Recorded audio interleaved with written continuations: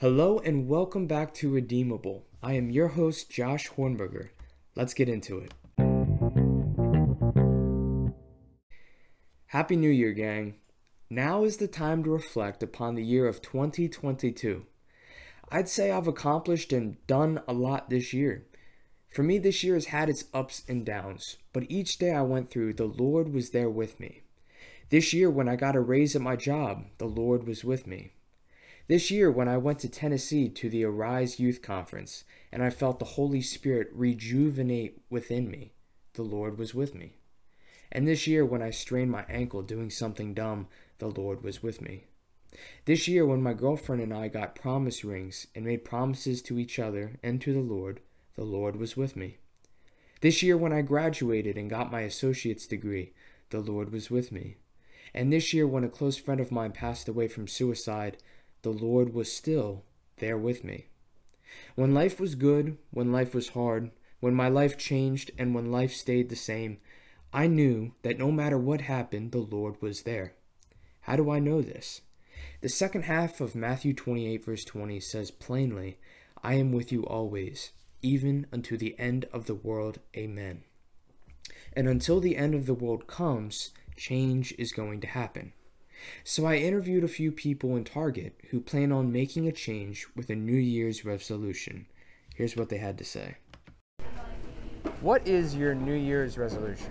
My New Year's resolution is that this year will be way better than last year, and every aspect. Every aspect. Yeah.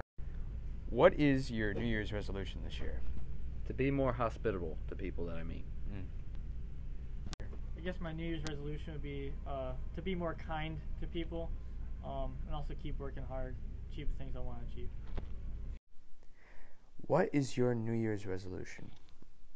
My New Year's resolution is to read the entire Bible. What is your New Year's resolution? To stay on the right path and stay at peace mentally. The idea of making a New Year's resolution works in theory, but not so much in practice. According to Psych News Daily, 64% of people give up their resolutions within the first month. Stopping a bad habit and starting a good one is something we all typically want to do. Actually doing it is the hard part. The issue is after the second week of reading a little each day or working out, people just don't feel motivated anymore. And that is the issue. I'm not one of those motivational speakers, and I'm not trying to be. But the reason so many people quit when it gets hard is that they're doing something beneficial, but relying on motivation to do it.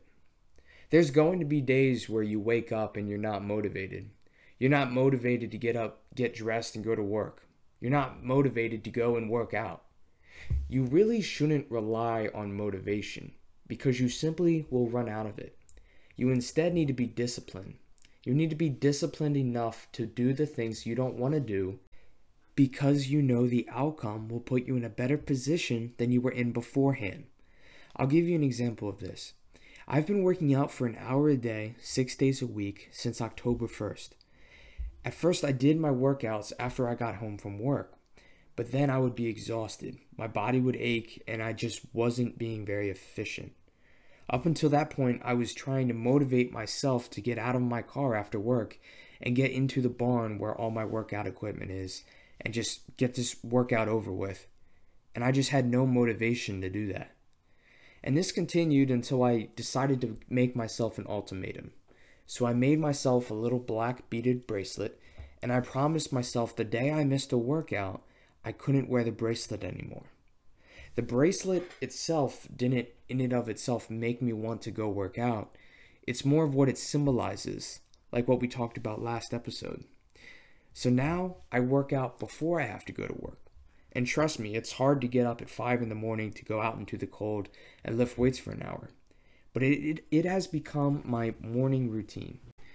And once I finish and I get dressed for work, I get in my car and I sip my coffee as I'm driving up the road, I feel a sense of accomplishment that I just didn't feel before, and that is from discipline. And you can apply this to the life of a Christian. There are days where I don't feel like reading the Bible or taking the time to pray or witness to people. And for those things to be done efficiently and effectively, it requires a disciplined and devoted person to die to themselves and put Jesus first in their life. To be a Christian, it requires a change from a life of living for yourself and fulfilling your needs to a life lived for Jesus and fulfilling his will. Heraclitus, the Greek philosopher, is quoted in saying, "Change is the only constant in life." And that is mostly true. You will change over time. Your life will change, how you think will change, your stances on things will change. Almost everything is subject to change, except the Lord Jesus Christ. Jesus is the only constant that we can all rely on. Hebrews 13 verse 8 says, "Jesus Christ, the same yesterday and today and forever." Like I said in the beginning, no matter what was changing or happening in my life this past year, I had the peace in knowing that Jesus is still there, sitting at the right hand of God. And I knew that when I was handed my diploma, and I knew that when I got the news that my friend passed away. And I will continue to know and believe that Jesus will be the same yesterday, today, and forever. And that is something we should all celebrate. The fact that you have, as a Christian, put the most valuable thing you have, your own life, with the unchanging and all-powerful Son of God, the Savior of the world. There's a certain peace that comes with that.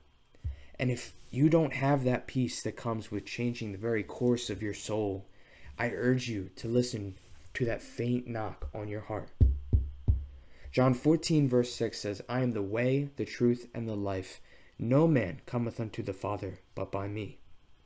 Turn from your sins, trust and believe that Jesus is God, and be embraced, washed clean, and redeemed by his grace.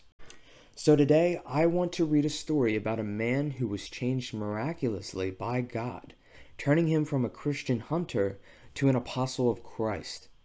So we're going to be looking at Acts 9, and here we find a man named Saul who would round up Christians to be sent to jail for their faith. Starting with Acts 9, verse 3.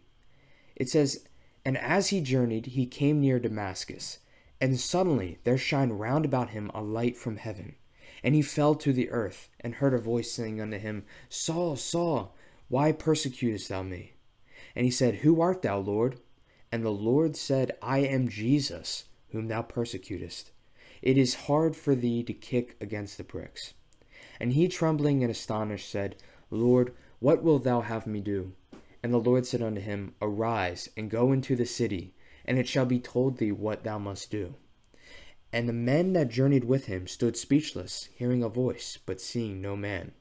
And Saul arose from the earth, and when his eyes were opened, he saw no man. And they led him by the hand, and brought him into Damascus. And he was 3 days without sight, and neither did eat nor drink. Now, for the sake of time, I'm going to be skipping down to verse 17. You can read all of Acts 9 for yourself. In fact, I'd recommend that you do. Verses 10 through 16 is about a disciple named Ananias who was sent by God to restore Saul's eyesight. Ananias didn't really want to do that because he knew just how dangerous Saul was and how he is known for persecuting Christians just like him. But nevertheless, Ananias obeyed God and started towards Damascus. Verse 17 picks up with this. And Ananias went his way and entered into the house, and putting his hands on him said, Brother Saul, the Lord, even Jesus, that appeared unto thee in the way, as thou camest, has sent me, that thou mightest receive thy sight, and be filled with the Holy Ghost. And immediately there fell from his eyes, as it had been scales, and he received sight forthwith, and arose and was baptized. And when he had received meat, he was strengthened. Then was Saul certain days with his disciples which were at Damascus. And straightway he preached Christ in the synagogues, that he is the Son of God. Saul was a man who, by the grace of God, was changed from a man described to have done much evil to saints in verse 13, to writing the books of Romans, 1st and 2nd Corinthians, Galatians, Ephesians, Philippians, Colossians, 1st and 2nd Thessalonians, 1st and 2nd Timothy, Titus, and Philemon. Saul, whose name was changed in Acts 13 to Paul, became a missionary for the Lord as he traveled throughout Eastern Europe and Asia Minor, and planted churches, specifically reaching out to the Gentiles, which is anyone who's not Jewish. Saul had persecuted the church and was actually on his way to Damascus to imprison and persecute Christians. The one thing he did not account for, however, was the grace of God. And his grace came in the shape of a literal blinding light. And once his sight was restored, his life was refocused from persecuting Christians to becoming a Christian himself. Saul, who is now Paul, wrote in 1 Corinthians 15, verses 9 through 10, "For I am the least of the apostles, that am not meant to be called an apostle, because I persecuted the church of God. But by the grace of God I am what I am, and his grace, which was bestowed upon me, was not in vain. But I labored more abundantly than they all, yet not I, but the grace of God which was with me." By God's grace, we are able to change. Now, we're going into a new year, but what is actually changing? The calendar? You're going to be waking up in the same bed that you slept in last night. You're going to have the same job you had yesterday. You're going to have the same life you had yesterday. So what can you change? A lot of New Year's resolutions focus in on changing their mind by getting smarter, finishing that degree, and reading more. Many others focus their resolution on their body, so they want to change their eating habits and lose weight, or they want to work out. But so many people miss the third element of yourself, if you will. And that element is the spiritual self.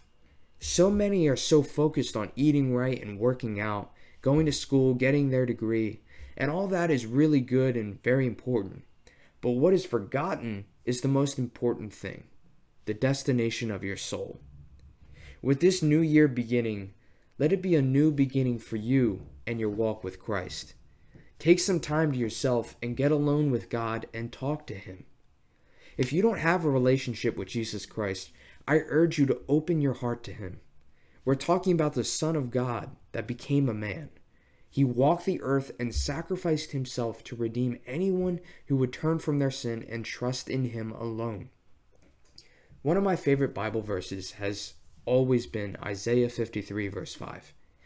It says, "But He was wounded for our transgressions, He was bruised for our iniquities.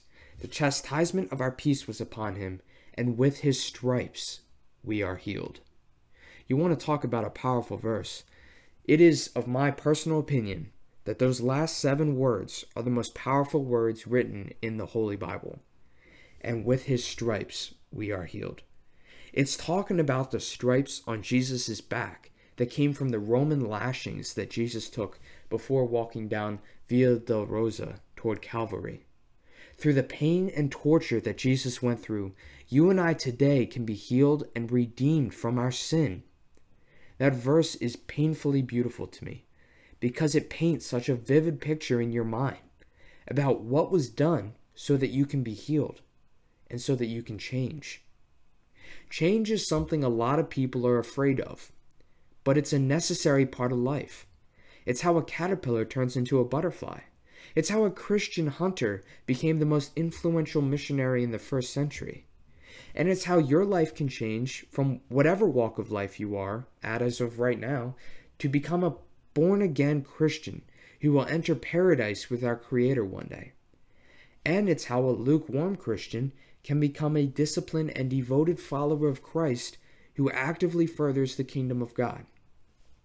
Albert Einstein once said, "The measure of intelligence is the ability to change." My friend, do not block yourself off from change. And I would not advise you in attempting to stop God's will with your life. Saul was on his way to jail Christians for their faith.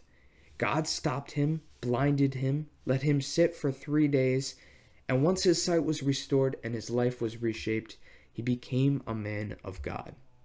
There is no stopping God's will from being done. Proverbs 3 verse 5 says, "Trust in the Lord with all thine heart, and lean not unto thine own understanding." In our ever-changing lives, we are thrown some curveballs. Whether it be losing someone close to you or getting a promotion at work, you can have the peace that comes with knowing that Jesus will always be with you, no matter what changes. He will always be my Savior, and he will always be the same yesterday and today and forever. You know, I've thought a lot about it. I've changed my mind a couple times, but I think my New Year's resolution is to lead at least one person to Christ this year. I'm not going to stop at one, but that is my humble goal. I want to simply be an instrument to be used by God to further his kingdom. And if you want your change to be influential, you must follow God's will with your life, just as Paul did. The Bible verse for today is written by Paul. It is 2 Corinthians 5, verse 17. It says, "Therefore, if any man be in Christ, he is a new creature. Old things are passed away. Behold, all things are become new. And remember, you are custom made, you are loved, and you are redeemable."